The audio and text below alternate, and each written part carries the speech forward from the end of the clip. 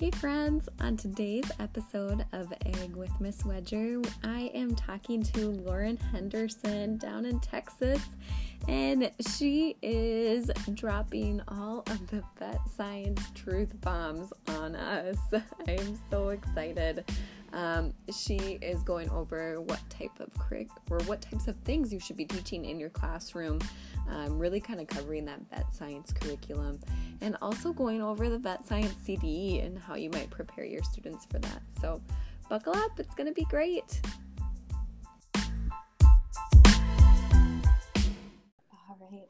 Hey friends, I am here today with Lauren Henderson, and she is an agriculture teacher at Judson High School in Converse, Texas. And I got connected with her on the old Instagram and was chatting with her a little bit and really asked her what her area of expertise was. And she said vet science. And so we're going to talk today a little bit about vet science and what type of curriculum you probably should be doing in your classroom, and about the CDE, a little bit, some tips and tricks. But I'm going to let her introduce herself a little bit more. Welcome, Lauren. Hi. Can you tell us a little bit about your ag ed background? How'd you get into ag ed?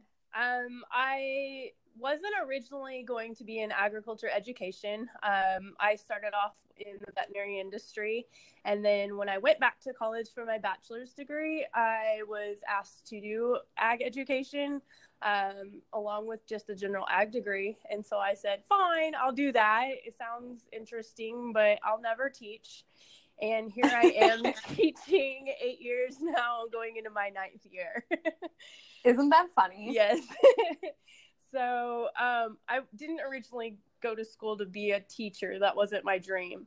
But I fell into it and I love it. I couldn't ask for a better job. Yeah, I know. I was the same way when I went into ag ed. I was like, well, I just really like the ag ed major because then I could really do anything in the ag ed industry. And I don't really think I'm going to teach. And then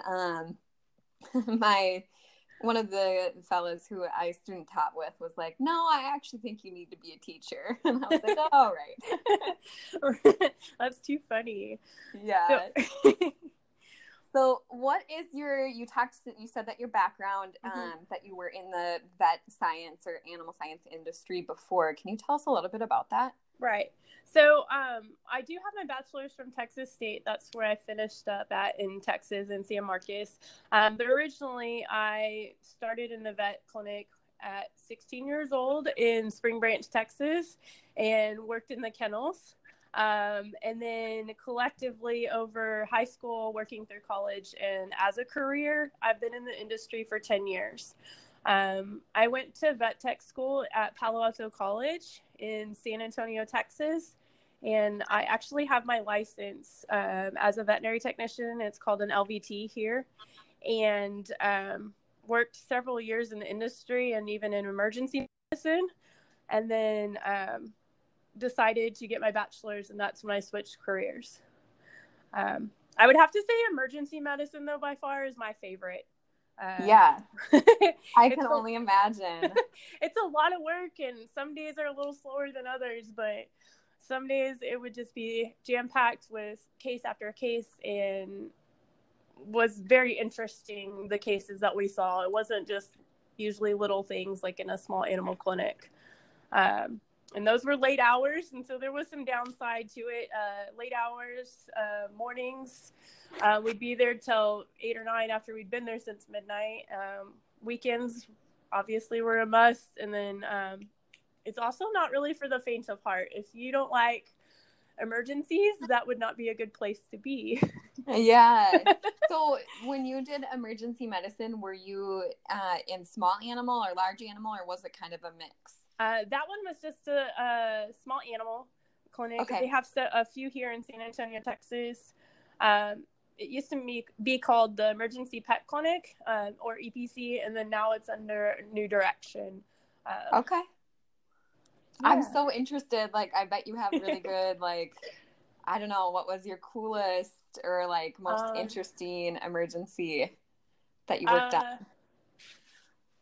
I mean, there's just so many. I mean, several of them would be like you try to guess what it is along with the doctor. Sure. Yeah. And then like it'd be like, yeah, we got it right. And then trying to like do CPR on dogs that are not doing well. That was always a good thing when you could get them to come back, or hitting the little tiny van on a tiny kitten. That was always like your moment. You're like, yeah, I got it. Yeah. Oh my gosh. I can only imagine. And then to have like that time piece with it where there's like, we need to get this done. Right. I think one of the most interesting cases was a dog or a cat that came in and had eaten probably 30 hairbands. Oh my. And they thought it was a mass in the abdomen because she didn't know she was missing a whole pack of hairbands. Oh my gosh. And so when we opened it up, it had like 30 hairbands in there. Oh my goodness. That's probably one of my favorite stories. I've had some when I taught vet science, I had a local vet come in, and she would bring a couple of x-rays that were really interesting, and there was two that I remember where she said it looked like a mass in the abdomen area. And it was a black lab. And the lab had eaten like 8 different random things that were in there, like underwear and just stuff like that. And it was like, oh my gosh. There was some things you'd pull out, you're like, what? Yeah. On some of those cases. So you definitely have some good experience in the animal science world, which I'm sure has helped you so much in just teaching vet science. So within the industry, you said that emergency medicine was your favorite. Looking at your like vet science curriculum, what do you think? Like, well, let me back up there. Sorry. It's okay. Your area of expertise within the industry, you said emergency medicine's your favorite, but what are those like other specific areas that you like that interest you or you like to focus in on? I like to focus on like clinical pathology, so more like your fecal exams, your analysis, and parasitology. That kind of falls underneath both of those. And then like pathology also encompasses like your cells. So if you had tumors, you would aspirate them and look at the different cells in there. And we would always send off our findings to a major laboratory for diagnosis, but it was always fun to do one at the house, in-house, and kind of see if you were on the same page. That's where I like to have my fun. Absolutely. It sounds like you're doing like inquiry-based learning. Yes. I love parasites, and I'm like super gross where I like to like, I always show my students the pictures of like, I don't know, like the heartworm, just like ridiculous infestation of heartworm and like ridiculous infestation. We have wood ticks here. Do you guys have wood ticks in Texas? We have ticks, yes. Yeah. This is weird because since I have met people like across the US, I'm like, is this just a Minnesota thing? Do you guys have that there? I mean, no, we have it all. Texas seems to have a lot.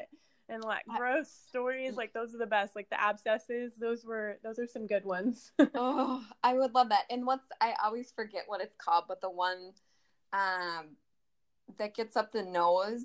Oh, I don't know. But it's like a parasite that can go up their nose, and then you see it in kittens a lot, and then they'll pull it out. The videos. I love that. I've never seen that one. That's one I have not seen. I will have to share that. Yes, please do. It's really disgusting, but I love it. Oh, man. So thinking about the vet science curriculum that you teach in your class, what are the units that you cover? I feel like you have a really good, like, you have that industry experience too. And so if teachers are wondering, like, what should we be covering? What's important? What would a vet want us to know?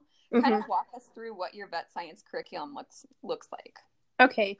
I don't use one in particular. I kind of pull from a variety of places and resources. And because I do have that industry, I kind of picture it a little bit differently than maybe like a scope and sequence does. Because I like to see how it is in a clinic where you start learning terms and then you kind of go from there and build on that. So that's how I teach my kids, kind of in an order you might see things in a clinic before you actually dive into things. Okay. So that's how I prefer to teach them. I start with the basics like terminology. I don't teach every term out there. I just teach a few of the basic things. And then also acronyms.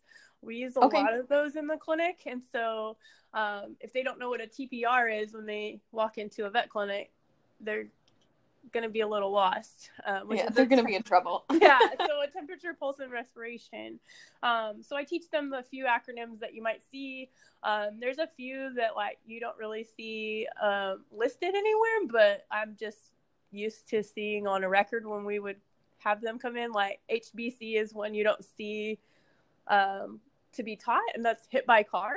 Yeah. Okay. I did not know that one. Yeah, so that's one of the ones like they're like, oh my gosh, that happens. I'm like, you wouldn't even understand how many times that comes in. But thinking about it, like a lot of people do live very urban. And so we see a lot of that in those clinics. Okay, so my question with terminology, and I am sorry I don't have this ahead of time for you to be able to think about it, but how do you make it fun? Because like I know I've done a few different things, but I always feel like terminology is that one where I'm like, this can be so boring if you just sit there and go through the terms or go through the abbreviations or the acronyms and stuff like that. So there is a dice game that I found on one of the websites, and that one seems to be pretty fun and trying to come up with new words, and they like to see what they can put together, and I'm like, that's not a word, but it does make sense when you roll the dice a little bit, like they're learning the terms. Okay. Do the dice have letters on them, or they have numbers, or how does that work? They would have to have like a prefix, a suffix, and a root word that they make 3 dices, and they choose words for each of those or not really words, but prefixes and suffixes, and then the root words, and then they try to come up with a word and see if they can decode it, even if it really may not be a true word. Okay. So, I like that. I mean, that's kind of about as fun as we get besides a few quizzes. Terminology really isn't one that it's hard. Been able to make super fun. Yeah, I found one that I did that the kids really liked was like 21 questions. So they had to like pick a term or an acronym or whatever it was out of like a hat. And then the students had to ask questions, like yes or no questions, to try and guess what it was. Oh, yes. So like, is it a prefix? Yes or no? Is it a suffix? Yes or no? Does it mean shortness of breath or whatever else? And so that was one that was kind of fun, and you could do it like in pairs, or you could do it as a whole class or smaller groups. Mm-hmm. And that was one that I like happened upon and was like, oh, this is good. But it is just such a struggle. I always try and come up with new fun ones, because terminology it's so important, but it can be kind of like lackluster sometimes. Yeah. And the kids really like that Kahoot game.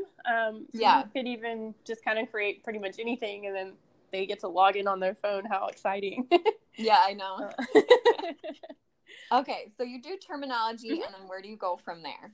Okay, so normally, like, the scope and sequence tells you to go into breeds and that kind of stuff, and I don't teach that in there because we actually have a separate class, actually 2 classes. So I have a small animal class, and we have a livestock class. I teach the small animal, and that's where I teach the breeds of the animals and grooming techniques as well, where that's also listed in, like, veterinary science techniques.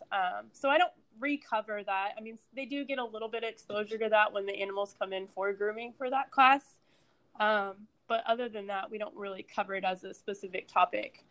Then we move into like receptionist work and how to greet clients and be customer friendly. And a lot of times as a receptionist, you're the first ones to see a patient.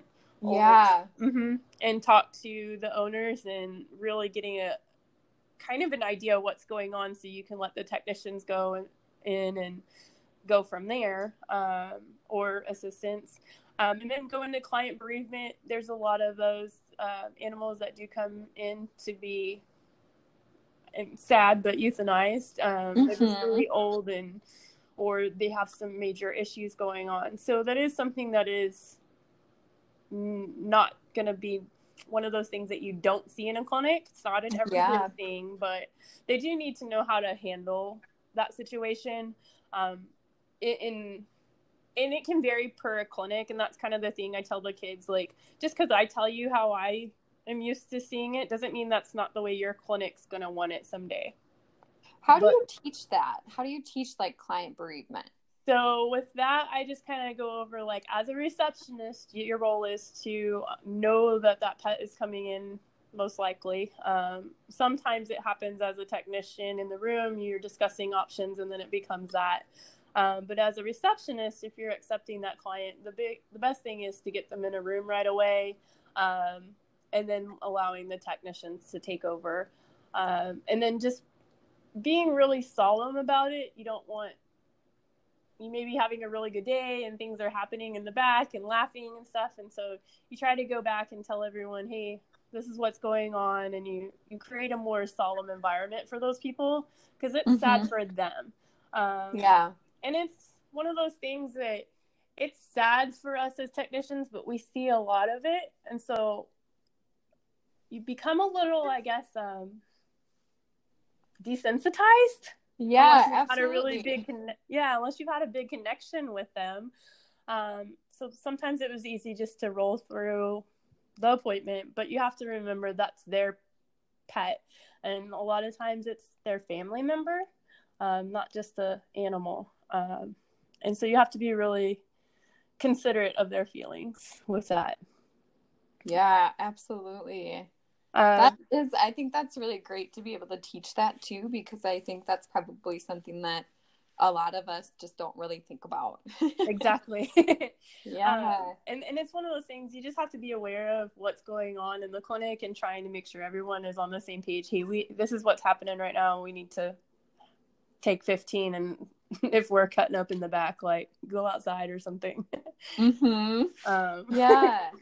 Do you have your students, like, role play what this might look like, or? Yes, I have. I've had them do that, where, like, someone pretends to be the client and then someone is the technician and a receptionist. Okay. I have had that, where I create, like, a little scenario, like, this is what's happening. Maybe it's an emergency, or Fluffy's been your pet for the past 18 years. Those kinds of things. Just kind of varies. I just make them up every year. It's not the same thing. I get bored with the same things. I know. Yeah. And then and so, I mean, we don't spend too long on it because it's kind of a sad topic. We talk about that. And, like, there's things that you can do for clients afterwards. Like, one clinic, it was kind of weird, but we made Christmas balls for them with, like, the animal's hair. So we would take a clipping of their hair after they passed, and then put them in, like, clear Christmas balls with, like, glitter, and write their name all cute on it and send it to them at Christmas.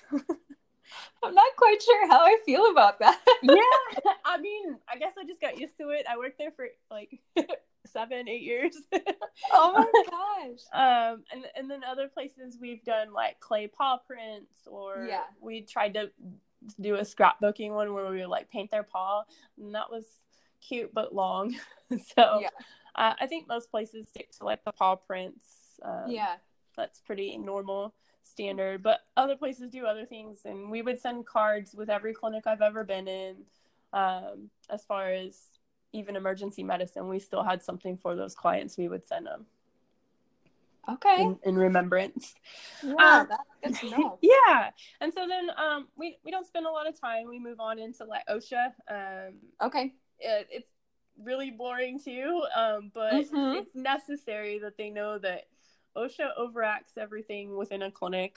We don't spend a lot of time on that either, because there's a lot of things you can get into, and, like, some of these topics you can spend whole semesters or years on in vet school. So it's one of those things, we could make it really long if we want, but let's not. Yeah, because we would probably die of boredom. Yeah. I'll save that for vet school and tech school. Like, you can take those classes. And then we move into the physical exam. Not just with the physical exam, they learn the body system. So it's kind of a two-part deal. So they learn how to receive a client, and then also like what are the body systems that you're looking at. Okay. And then the clinical exams, which would be like your urinalysis, fecals, any of those in-house things that you would take the samples for, and then radiology, and then lastly emergency medicine. Okay.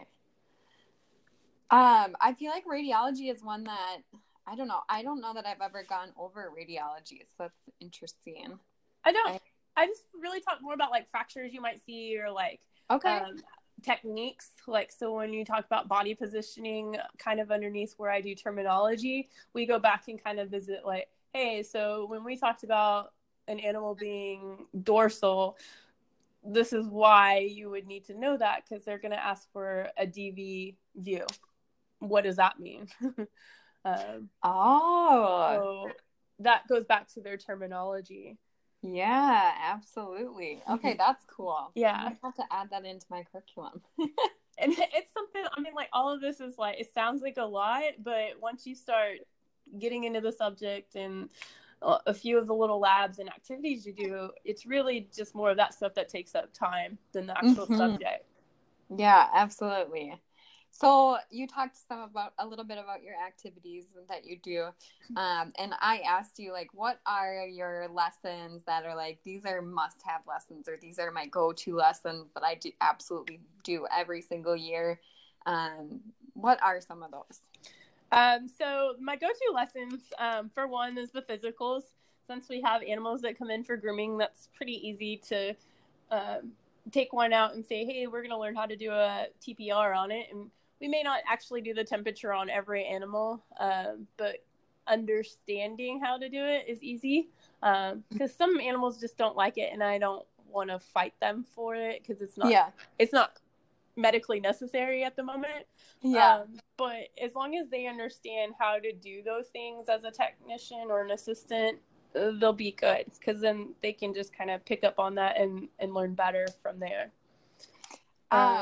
I'm really impressed. Do you guys have like community dogs coming in and getting groomed? And this is a side note. I'm very impressed. No, it's okay. Mostly it's students and teachers. A few outside animals do come in, but mostly students and teachers bring their animals in. I have like a little grooming form they fill out, and they bring me their vaccine records, and we're good to go. And you do the grooming? You teach the students how to do grooming? Mm-hmm. Yes. So we're not. That's like a very specific skill set, I feel like. We're not professional groomers, but we try to get it close to what they're asking for. And, students, they're learning. So sometimes it looks like a learning job, and sometimes it's really good. But for the most part, over the semester and year, they get really good at it, and they get faster. Dogs that used to take them a long time, they would knock out in a whole class period. So I am impressed. That is really cool. Mm-hmm. I was just talking to the district that I teach in. We have 3 schools that have agriculture programs. Mm-hmm. And so I was talking to one of the teachers at the other school, and she just did a case training in Texas. Oh. And she did the animal science case training. And she said, she's like, Texas agriculture programs are just so much cooler than Minnesota ag program. Aww. We have some really cool things going on here, but you guys have like the school farms and stuff like that, and we do not have that in Minnesota. Oh yeah, we do. We have that one here. Yeah, too, as well. Yeah, that's really, really cool. So I'm impressed with the dog grooming. That is so awesome. Thank you. I like it. It's fun. It's kind of a way to get out of the classroom, so to say. Breaks up that monotony. I do have to rotate kids, because 20-something kids touching a dog is not realistic. Yeah, absolutely. So I have them broken up into groups. Like, today you're on grooming, you're on kennel, and then the other ones are just maintaining the classroom and the small little animals in there. Sure. Yeah. Oh my gosh, that's so cool. Okay, so sorry. It's okay. You do physicals then on the grooming dogs. What's another one of your lessons? The body systems. So I think that's really important that they know all the body systems, and that helps them out whether they want to stay in animal medicine, or we do have several students that end up in the medical industry, but they've come back and said, oh my gosh, it's so relative to the human anatomy. Like I understood when I switched over. And I think that's really important for them to understand. So I usually just do a few little labs along with it, but this year I had them create like a anatomy notebook with each section that we did. So if we talked about the respiratory system, they would have this little outline of a dog, and they got to draw in the respiratory system, and that would be like one page in there. And so then in the end, each of those were like a daily grade, and then in the end it was a test grade to have the whole book put together. And it was really cool. Some of those kids are really good at drawing and talented, and I wasn't grading on your talent. Yeah.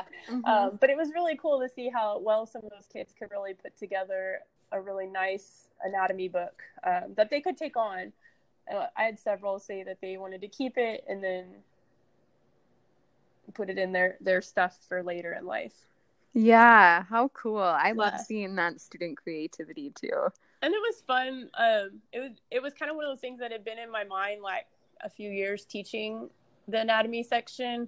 Like, how are they going to remember this? Like, besides notes they can take home, but realistically, they're probably going to dump their journal in the end. Yeah. So what is something they can actually take home and at least have some kind of remembrance of those different systems? And that was my way to get them to do it. Yeah, I have seen on the AGA discussion has done where they do like transparencies, and it sounds very similar to like what you had the students do, and then they can like lay on top of each other, which I think is cool too. But just having them like have that visual of the different body systems is awesome. Yeah. And I had tried that before, and that was kind of where I started with the idea was, how do you build upon this? Because it didn't really work well with 20-something kids in 2 different classes and having close to 40. Yeah. So, I mean, just the amount of permanent markers and transparencies you have to buy, it was... I didn't even think about that. That's such a good point. So, and it became a little messy because not every kid draws cute and exact like the model. And so I felt like this was easier, and it didn't really like make them feel bad because it didn't line up. So each page was like different. So you started with like your external anatomy and then move on from there. So it was like it built upon each other, and then you had this whole book. This is why I am having you on today to talk about vet science, so I didn't have to make that mistake. Using that, because that's so true. Well, I'll send it to you if you want it. Oh, that'd be great. Okay, so we have the physicals, and then we do the body systems with their notebook. What's another one you have? The suture lesson. They love that. So a lot of things that you might read about lesson plans say use bananas, and I find those not to be very fun. They rip all the time. They're just not really easy to do sutures on. So I said, what is something that in the grocery store resembles skin? Like, that was my go-to thing. So I was like, chicken, gotta do chicken. So I've seen various people do like, they'll get like a chicken wing or whatever, but I just take like the huge breast packages and like cut them up, maybe about a 4x4 piece, and they get 2 slits on there. And I don't teach every type of suture out there. They're just going to learn how to do like a simple interrupted, where it's just one suture and then you tie a knot, one suture, tie a knot, or a continuous suture where you start at one end and then you go, and then at the other end is the knot. And they love it. They get their own little suture, and I'm like telling them, I mean, because it's kind of expensive. It's $500 a package. But they all get one little suture string in it. And there's plenty there to do both of those types of sutures. Yeah. It's a matter of they need to be aware of where their suture is and where they're starting. Because if they use it all, they're not going to get another one. Okay. And so it's kind of one of those, you have to kind of monitor what they're doing. And it's really kind of cumbersome at first, like even me not doing it all the time. Like I'm like, oh, let me try this again. Yeah. So it's not a perfect thing that even I have to have a couple times where I practice before I show them. But it's one of those, it's fun. They get to use suture and they have a blast because they're like, oh, I know how to suture now. I know. Whenever I do suturing in my vet class, they are always so excited. For whatever reason, like it's just, and I like doing it too, but we always use bananas, and I agree with you that I always feel like, I don't know, they're just not quite there. Like they're always ripping through the bananas, or the bananas are too hard and just, I feel like, don't replicate what skin would be like. And yes, and that's the thing with like the chicken too, like if they get too close to an edge, it'll rip out. But I'm like, if you get a little bit more, like it's more like skin like, yeah, being able to put it together. So it's fun. They like that one and get to learn a little bit. Yeah. Okay, what else do you have for us? Any others that like you have to do these, or you should do these? I do CPR and like bandaging. So critical care is important. You see a lot of injuries. So I teach CPR, and then I teach the bandaging, just simple bandages, because bandaging material can be really expensive as well. To throw away. So I teach them simple things so that way they have a good base, and then if something happened at home, they'd be able to take care of it and go from there. So I really think it's important that they know those little things and how to take care of an emergency, because it's stressful for anybody in that situation, and you have to learn how to calm down and look at the situation. Yeah. That's good. You have a note here too that you're working on another lab, and I'm really interested about it. Okay, so I've been like figuring out how to do a venipuncture lab. So I have this huge stuffed animal that one of my students gave me a long time ago, and we created fake veins through it with like a cephalic vein and then also like a jugular. Well, that worked for a little bit, but it started to leak, and I still have it, but it's not the most ideal for 45 kids a year to practice on. So I was like, how do I do this? Like what can work? And I've seen like where they've done the pool noodle one, and I'm like, this just isn't like the same as like actually going into a vein. I'm like, how do I make this realistic? So while I was gonna search for pool noodles to kind of use as like the base, I couldn't find any. So I found these like Dollar Tree swords, the foam swords.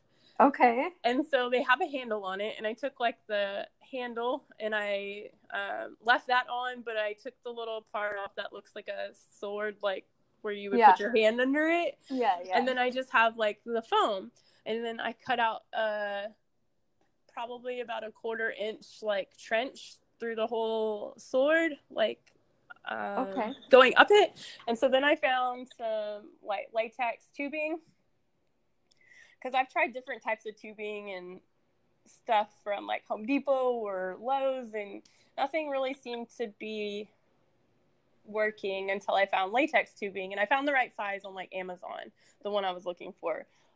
It's just a little bit smaller than the one like you'd find at Home Depot. Okay. And so I bought like a whole roll of this stuff, and I found like these stoppers like that go on the end of like, I don't even know what they're used for at Home Depot, but they're metal and they will plug up the end. Perfect. Okay. So I have that on one end, and then you have to use a catheter tip syringe on the other one where it's pointed and then comes down to a tip. Yeah. Or, I mean, it's wider at the base, and then pointed at the end. And so you would fill your blood in that catheter and you push it down through the vein, and you can kind of keep pressure on it so the vein feels like it's popping. Well, around that sword, I wrapped fake fur, and when you feel for the vein, it feels like a real vein underneath that fur. And so, because I made a model of it to see if this would even work. And oh my gosh, that's so cool. And so it did. I put like food coloring for this time, but I'm going to try to find like fake blood to use. Like you can buy that on NASCO. And so it works like once you stuck the syringe in and if you hadn't used it, you would see like the flashback, like the red coming in there. And then you can even do an IV catheter placement. I just won't have them shave it like you normally would, but I'll show them like, here's how you put it in and this is what you would tape it down like. It'd be way too much work to rebuild these every year. So yeah, I've kind of worked on them as I've taught class at the same time. And so it's one of those things that just over time, it takes a lot of gluing and drying and putting it together. And I had a lot of trials and errors until I built the first one correctly. And so it's been fun. I know there's like things out there, but they cost a lot of money. Yeah. And when there's 5 teachers in my department, you don't always get everything right away. And we have a good school system. Like we get a lot of stuff. It's just kind of a priority list. And that was not up there. Yeah. But you guys have 5 teachers. That is so insane to me. Yes, there's 5 of us. Yeah. I am gonna have to come visit you all in Texas. There, yes, please do. Check out your programs because Yes. they sound amazing. Thank you. That sounds so cool. You should post. Do you have pictures of it? No, but I can. Oh my gosh, I want to see pictures of it because that sounds really cool. It sounds like, what is the size as far as like animals? Do you like what size leg would it be similar to? Like a Labrador. So it'd be kind of similar to a Labrador, maybe like a little bit wider than some. Okay. They just have to be, I mean, it's just, I bought like this like fake brown fur at Hobby Lobby and bought a whole bunch. Like the lady looked at me like I was crazy. Yeah, like what are you doing with it? And so I just bought that and then cut it up and wrapped it around and glued it on. That is cool. Yeah. Oh. Okay, so those are your go-to lessons that you think that most teachers should be teaching if they're teaching a vet science class. I think so. I mean, kind of like the emergency medicine, that's not for everyone. So it could be something maybe you put a lesson in that you really like at the end. But sure. I kind of save that as my like power punch in the end of the vet class. Like, yeah. Yeah, I think the emergency medicine, though, I just really think is important, especially when you have students in your class who are probably, like not going on to a degree in vet, but they're probably going to have pets at home. Like, I feel like almost that one out of all of them is probably going to be one that they might actually utilize. So I don't know. I like that one. I think that's great. Thank you. All right. What are some common myths that you notice teachers might be teaching? I don't know if there's like myths, like yeah, specifically, like maybe they just aren't used to like maybe how a vet clinic does something, and so they're teaching like textbook. Yes. And that's what I tell the kids too. Like sometimes I teach you maybe a different way that you might read in a textbook, or you may hear it differently because I was taught differently. And so that's kind of maybe where some things might be a little different for other teachers is how they're taught themselves, or how they've self-taught themselves to teach it. Absolutely. And that's where I think it's fun for everyone. You get to put your own spin on it, just depending on what experience you've had. Yeah. And then not just like a myth, but like I notice a lot of people that try to push veterinary degrees on students when realistically they need to look at like their grades and say that's probably not going to be an option. I mean, we don't want to be dream squashers by any means, but when you see students that are struggling or repeating grades or in credit recovery and they're like, oh, you can be anything you want to be, I feel like they need to have a real conversation with them. Yeah. And say, look, you're not on that path. Like, if you want to be, you need to straighten up. But many times I don't see them doing that, or they're just barely skating by and they're still at graduation oh, you're going to be a vet, that's great, and not talking about other options out there. And I think that's important for them to know what other options are out there, because vet school's really hard. Even like the tech school's hard. So I can't even imagine like what that is like tenfold for a student that's struggling. And so I try to have them focus on community colleges and taking classes to see like what college intensity is like. And I do this for all of my students. I don't single out students. We go to the local community college here at Palo Alto, and they visit like the vet tech program that they have. And they also have a few courses in agriculture. So it's not something they have to go into, but hey, if you still want to stay in the industry, you can still take courses along the means of agriculture here. It's a community college, and just showing them what is out there that are other options. And having them volunteer and work in clinics. That's why we have a practicum class, so they can know if that's what they want to do. I've had several kids after they've worked and they're like, I don't want to do this. They're like, this is not for me, like full time in my life. Like they have a lot of misconceptions about veterinary science, I think, in their head, like puppies and kittens. And even though you can teach all these things, they just don't get it until they've been in the clinic. So working in a clinic during that practicum class gives them a good sense of what it's like, and like the day-to-day activities for the staff and the nitty-gritty of it, because it's not all pretty. I mean, I've worked in a kennel all the way up to head technician before, and there's some things you just don't want to do, but you have to do because it has to be done. I mean, animals have to be walked, whether it's you or the kennel person. Like, if they're really swamped, you got to go help them, even if that's not your job, quote unquote.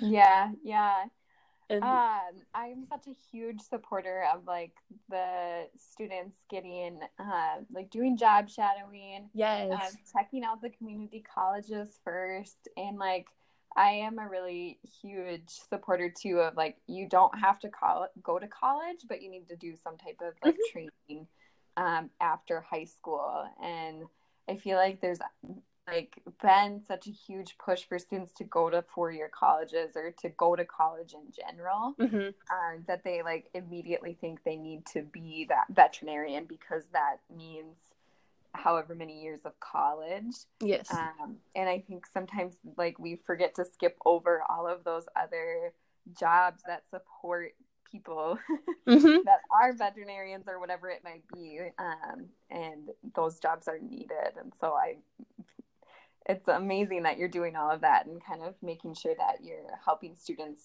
find where they fit well. And that's the thing, it's not for everyone, so they have to learn what is it that they want to do.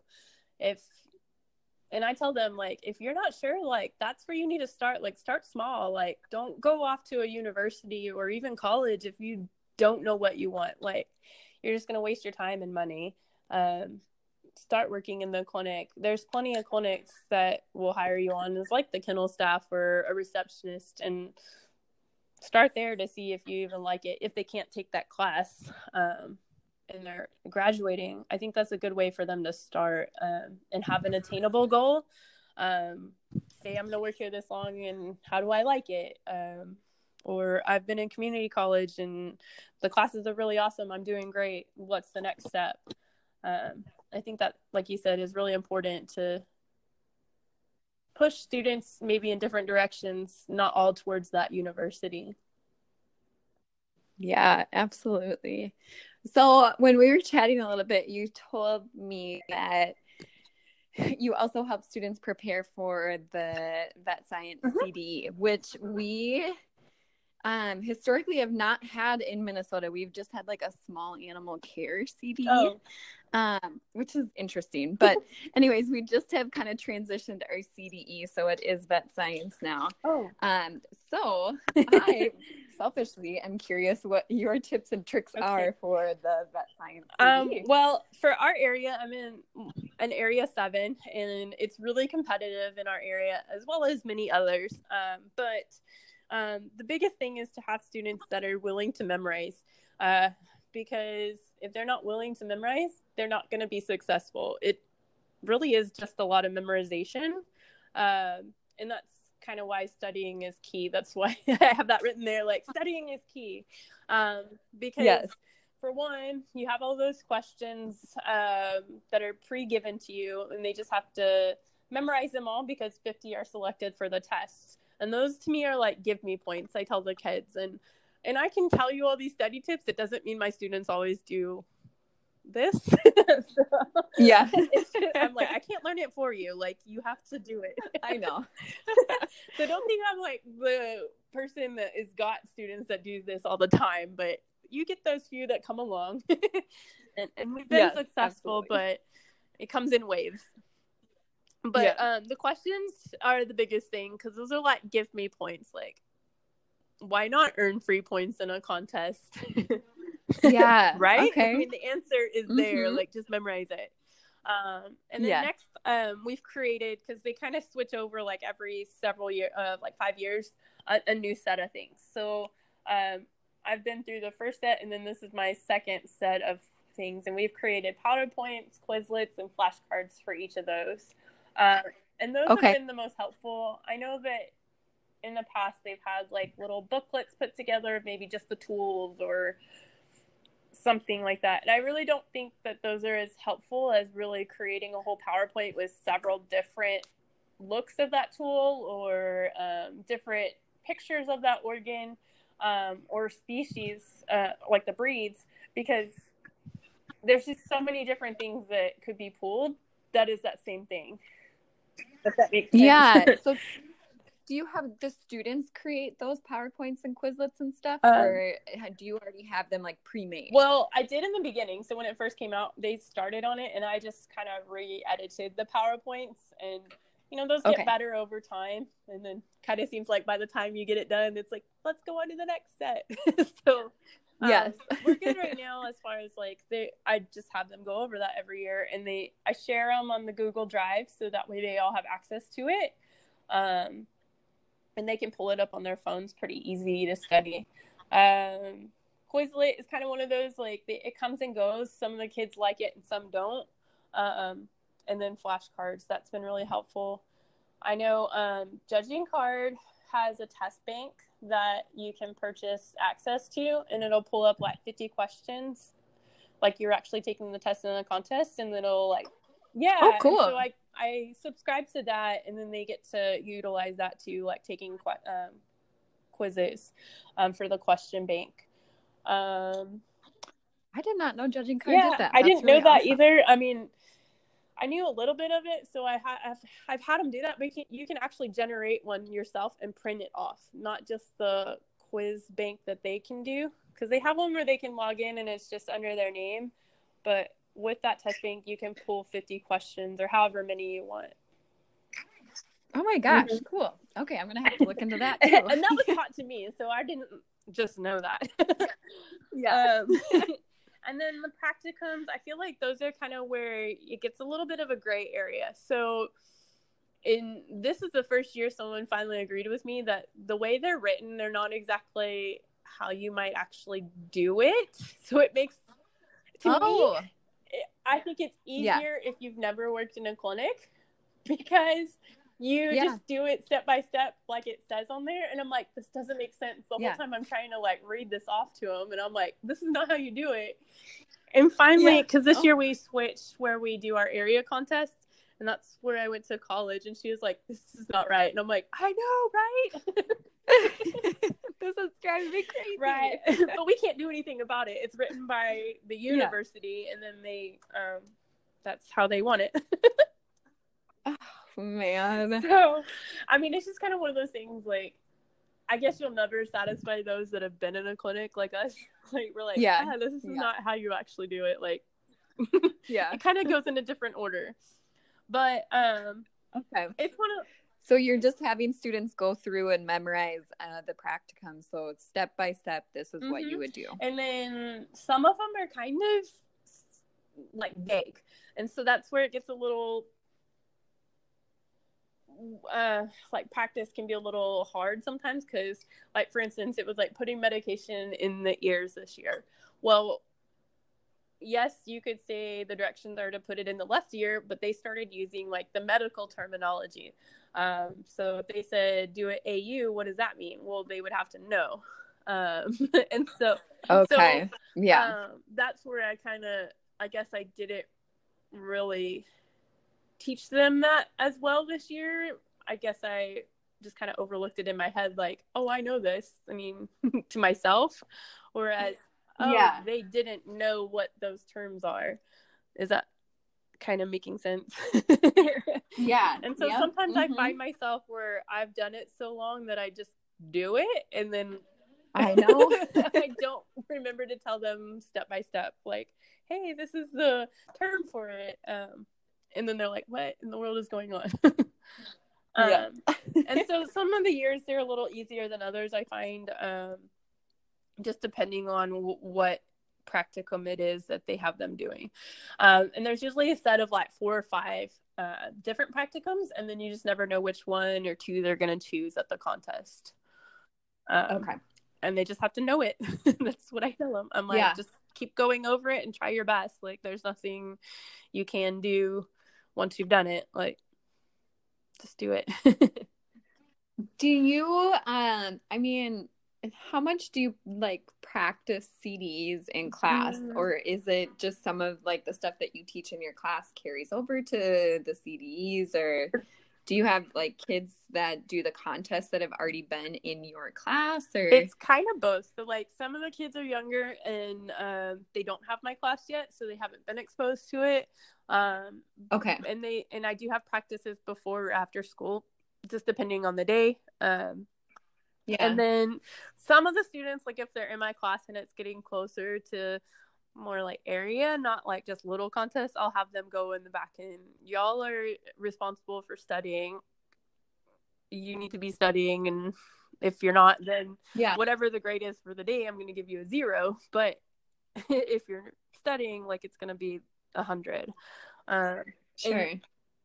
I don't know if that's really correct what I should be doing, but there's like a fine line. Like, they should be in class and not really doing that, and there's a lot of teachers that do teach CDE team in their class, and like, but I feel like if I focus on just those few students, I lose a whole class in their attention.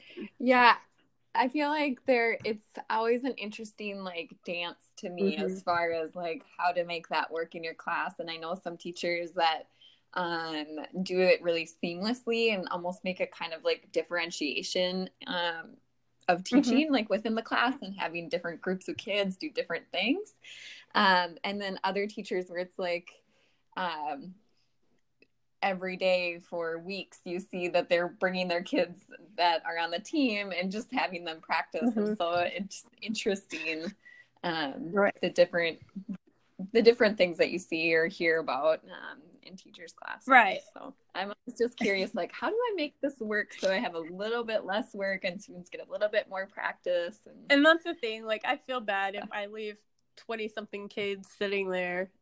I mean, I'm not going to say it never happens, but to like focus on them for a minute. But if I'm doing that for 4 weeks, they're going to be bored of that class and not want to refocus when it comes time. And I have learned the hard way. So I've had to kind of step back and say, no, if y'all would like to continue with the team and do this, I just won't be your teacher during that time. Like, we have practices for that stuff. But y'all can go practice on your own, more like inquiry-based learning, like or work-based learning, either one actually. So they can do their own like stuff in the back lab.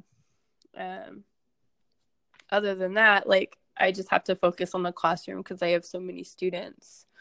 Where I guess maybe if you had a small class, it might be a little easy to kind of focus on them more. I think that's a good point. Like, every program's so different, and if you have 9 kids in a class and 4 of them are, then it might be different than if you have 40 students in a class and whatnot. So I think that's a really good point you bring up. And they're changing our classes this year to like longer class periods. So 50 minutes is going to go to 90 minutes. That's a lot of time kids would just sit there. So You have 90-minute classes. That is long. I think it's good for lab days, but it's not. Yes, absolutely. It's going to be a little challenging at first, but I think it'll be something we can work, hopefully maybe more labs into that I just don't get around to doing. Yeah. I'm like, oh, we got to move on to the next subject. Well, maybe this will help put those in there. Yeah, I can see for lab days that being really, really helpful, and then being able to like get up, set up and clean up and everything and not being stressed out. But on other days that it makes me like, oh my God, what would I do for 90 minutes? I'm a little worried, but I'll be fine. You'll be fine. Okay, so what support and or resources are available for teachers out there? Maybe some that you use that you think other people should take a look at. So like in the beginning, I had said I use a lot of different resources. And so a few of them, and I have some more that I use. It's just, I kind of pulled some off the top of my head. And if anybody ever has any questions, they can always reach out to me. And I have like a list of websites that I just like collectively keep. And some of it also came from books I had in like that tech school that I pull from, like, hey, this is pretty cool. Look at this. Or you could expand on this topic and like laboratory animals. Like I pull out that book and I pass it around for when we talk about different procedures. I'm like, well, look at this. You could even work on lab animals. Okay. So, cool. I mean, there's some things that maybe you just won't have yourself, or not worth buying a $30 book just to pass around the class. Right. And so, but was always told, like, when I was going through ag education classes, a teacher is the best thief. Because we do beg, borrow, and steal lessons. Yep. And but a lot of people are usually very kind and willing to share. And so I think that a few of the sites that I've found to be helpful is A&M has one that's called PEER, PEER. And they have several good basic lessons, and a few that get a little in-depth, just kind of depending on the subject. So they have some that are like strictly under veterinary medicine, but then they have a search option, and there's actually other ones there. So it's just kind of one of those, you just search and maybe it's there kind of thing. You don't really have like a list to look at. You just search. And then Georgia Ag Ed had a good CTE website that has several good lessons. And then honestly, like, sometimes I'm not as inspired as others, I feel like. And I love the Ag Teacher Buddies, because they might post something and I'm like, oh, I can do this, or I'll modify it for myself and like do it that way. And that's where I've kind of taken on some of the lessons and just created them for how they work for my classroom versus maybe hers. Like one of my favorite ones I found this year was the abscess lesson with the sponges. I don't know if you saw that. No. So you fill like the sponge with pudding in a balloon, and then you put that in the sponge. I was getting a little ahead. So you fill the balloon with pudding, put it in the sponge, and then you have them like lance open the other side and like squish out the pus. Okay, that sounds so awesome. They were like, you could add food coloring, and like I was like, I didn't do that this year because I was like, let's just try this. But that was probably one of my favorite ones to teach them. Like, so beforehand, you're gonna clean up the wound, and these can get really nasty. And there's some really cool videos out there you can pull up. And I have a really gross abscess story that I tell them every time I talk about abscesses. So this just made it better. Oh my gosh, I love like all that gross stuff. That's why I love parasites. I love the abscesses, like pus and all that stuff. I think Me it's so too. cool. And like some of the kids, blood is a different story. I get a little queasy with blood and feel like I'm gonna pass out. I love it all, except for human medicine. But I don't mind those videos on like human medicine, but I don't want to touch it. Like animals is like totally different. I'm like, oh, shots, Okay, so the Ag Teacher Buddies is a Facebook group.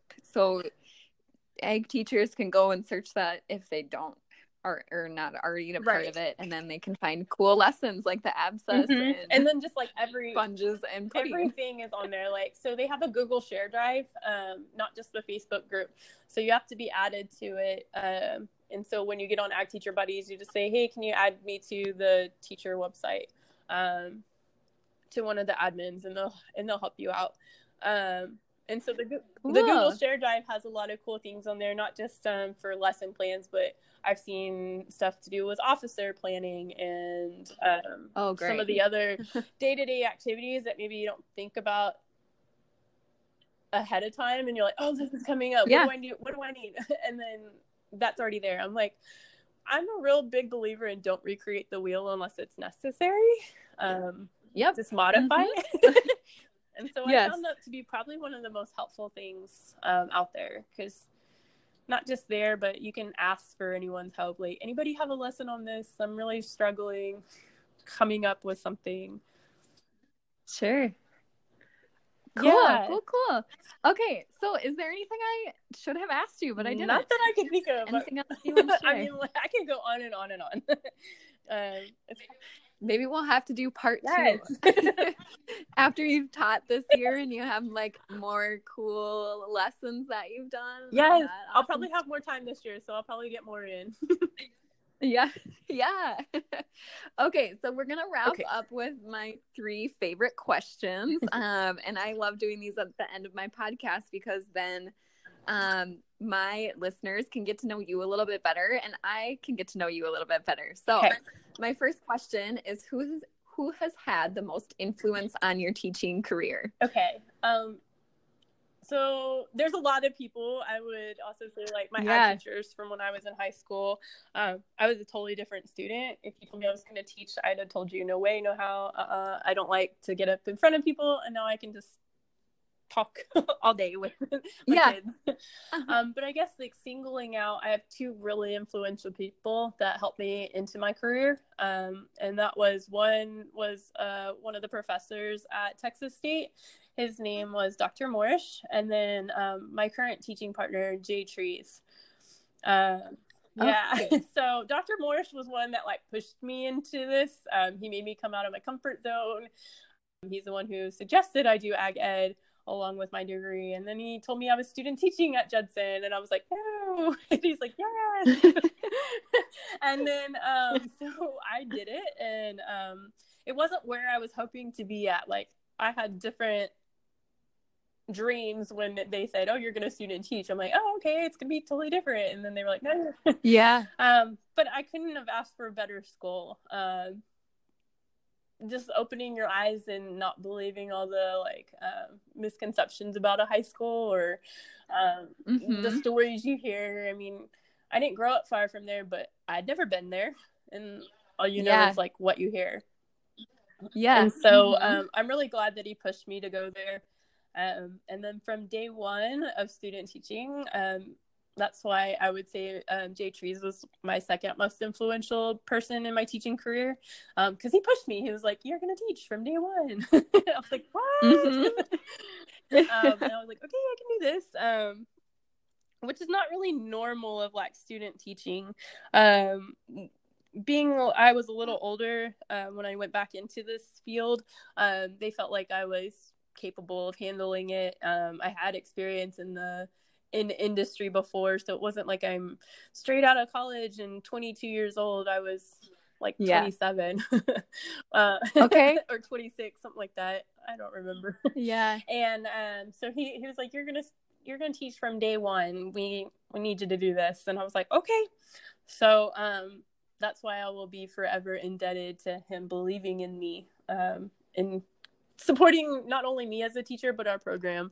It takes everyone to support a program, not just one person.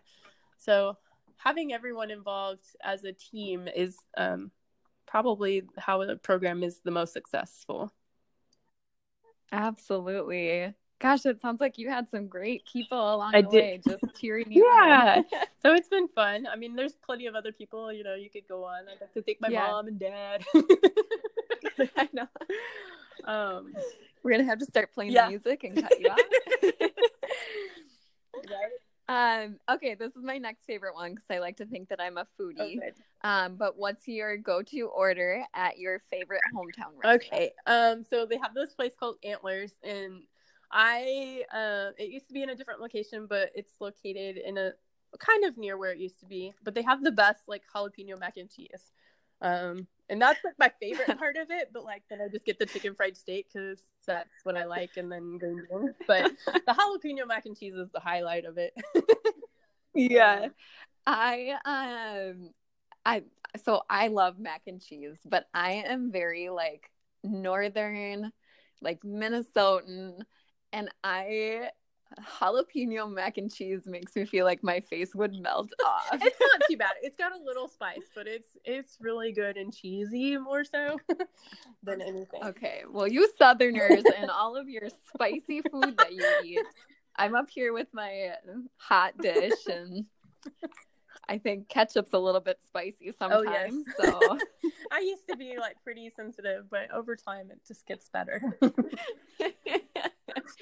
Okay, my last question for you is, what are 3 of your simple joys? Okay, so it took me a long time to like figure the first one out. So just taking time for yourself. Like you can run and burn both candles at the end, but you have to take time for yourself, because if you look at ag and ag teaching especially, like it's an industry that never stops. I mean, if you want to sit at the school 24/7, you could, and you would never be done with your work.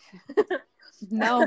I mean, there's always stuff that could be done. So I had to learn to say, no, I don't have anything going on today. I'm not going to stay till 8 p.m. just because. And I'm going to go do something today. Like I'm going to leave when they tell us we can leave, and I'm going to go do my nails, or like over the summer, we have a little flexibility. So I made time to go spend like a lunch with my mom, or just take a weekend and say, I'm not working this weekend. I've worked throughout the school year and other weekends during the summer and overnights and stuff, that you just have to say, no, I'm not. Like, I'm sorry. Yeah. Unless it's, there's emergencies. I can't say that you're not, but just to try to like really set aside time for yourself and family. That kind of goes along that lines on the first line. And then making time for friends. That's important too, because a lot of times I used to just say, no, I can't make it. But I try to make that time now to connect with some friends that are really important in my life. And that way I don't lose out on, on friends. And then coffee, that's probably a must for a lot of us. So I think that's a simple joy. Absolutely. I'm with you there for sure. Those are great simple joys. I love them. And you're so right. We could work until forever. And it's so important to just pause and say time for myself and my friends, and sip on my coffee and enjoy life a little bit too. Yes. Absolutely. Okay, so how can the audience find you if they have questions, or if they want to connect up with you and get some of your resources, all that good stuff? Well, I'm on Facebook and Instagram. Sometimes my email, like at school, doesn't work very well if people try to email me. So that would be the easiest, to like message me on there, and then we can get connected. Like I could give you that email, and that way I know to look for it specifically, or I have other emails that are personal that I could use too, but that's probably the easiest way to find me and get connected. Perfect. Well, thank you so much for sharing all of your wealth of knowledge. Thank you for vet science. And I think this is going to be great. I know a lot of my ag teacher friends teach vet science or something similar, small animal care, something like that. Right. And so I'm excited for them to be able to use some of this stuff. And that's the thing, like some of these teaks are so combined, like you could do small animal in vet medicine too if you didn't teach that specific course, whereas like some may have the specific ones. And so I love how diverse the program is. Absolutely. Well, thank you so much. Thanks again. It's gonna be good. Thank you so much.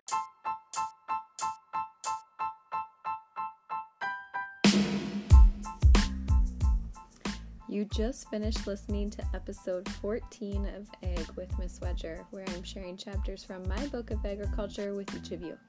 I hope you enjoyed listening and learned a little bit more about vet science curriculum and the career development event. For show notes, please visit my Instagram at Mrs. Wedger for more info. If you have any questions or ideas on topics you want me to dig in and cover, or if you yourself want to be a guest, you can send me an email at eggwithmisswedger@gmail.com. I hope you have a great week, and we'll talk to you soon. Bye-bye, everybody.